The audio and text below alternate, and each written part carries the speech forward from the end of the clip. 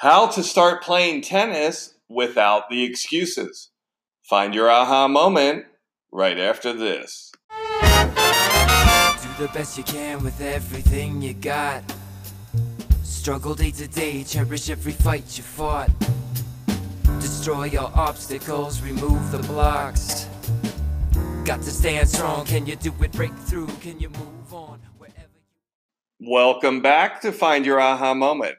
I'm your host, Brian Lutz of BackhandCity.com. Hey, don't forget to sign up for my 2020 beginner and intermediate group tennis lessons here in Miami. You can start off the new year with a great resolution to play tennis. All you got to do to reserve your spot in class is log on to BackhandCity.com and seek out the menu item that says tennis registration.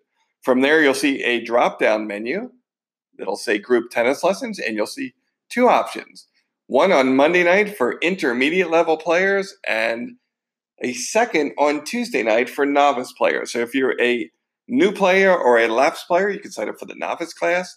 And if you're a seasoned player looking to sharpen your game, sign up for my Monday night intermediate clinic. Well, today's topic, how to start playing tennis without the excuses. A perfect New Year's resolution. Now, I know there's a lot of reasons not to do something, and a lot of them have to do with just kind of this physical and mental inertia. Ever heard the expression, starting is the hardest part?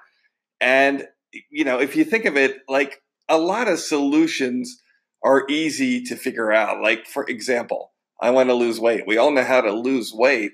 The hard part is the execution, because we know donuts aren't going to help us lose weight, and we know exercise and diet are helpful. Well, this podcast episode is going to help you start playing tennis without the excuses. And what I'm going to do is break down these kind of obstacles piece by piece. And I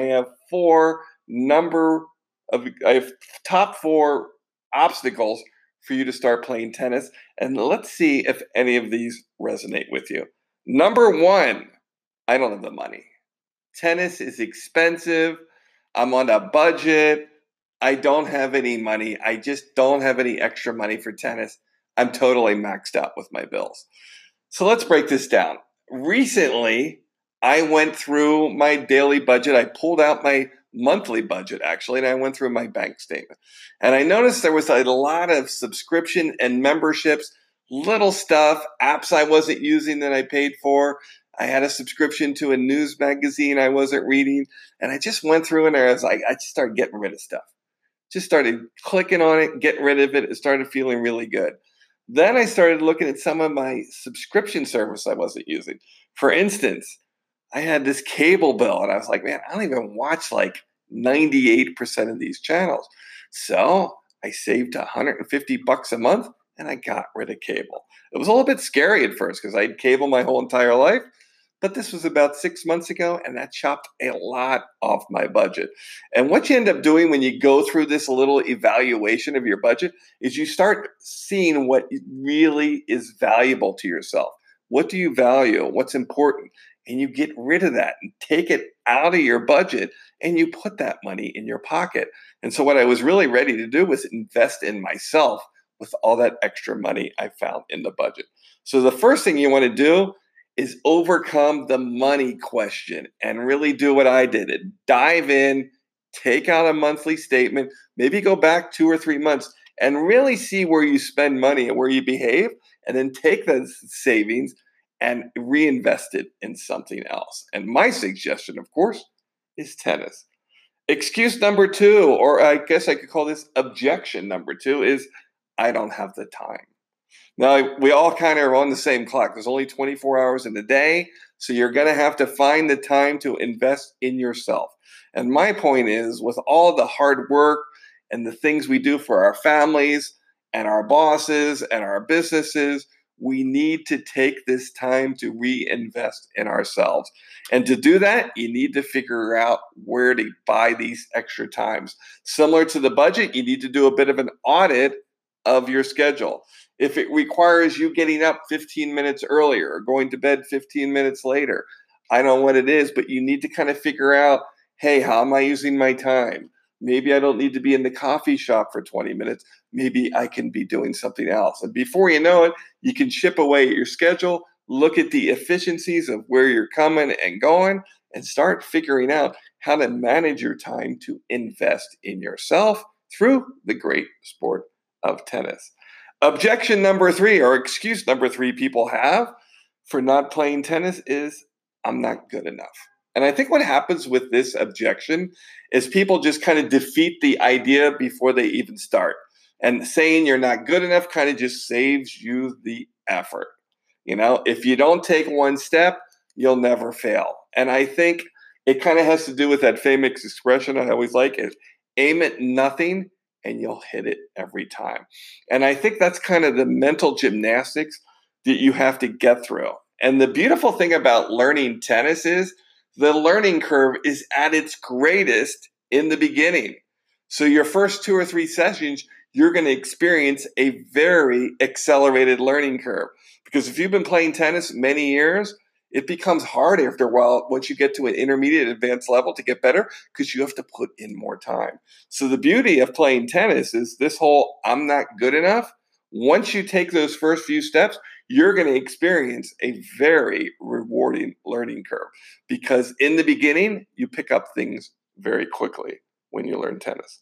Number 4 objection, I've tried it before and I wasn't that good. Now, if you've listened to my podcast previously, I've talked about institutionalized tennis instruction, where people are giving you arbitrary terms like follow through, bend your knees, watch the ball, things that don't really resonate with you. Did you experience that when you were playing tennis? And maybe that's why you weren't very good at tennis. Or if you listen to my last episode were you being taught a system where you could scale your game and do self-diagnosis so you could understand and resonate the information and use it to get better? So obviously my systems don't use institutional mantras, and I'm very big into teaching systems. In fact, my slogan is called Find Your Aha Moment. So my system is built on self-discovery, where you can use these fundamentals to teach yourself to get better through these little micro aha moments that allow you to improve and feel good about yourself. So, how to start playing tennis without the excuses. We've got rid of 4 objections. I don't have any money. We know everybody has money. You just got to go through your budget.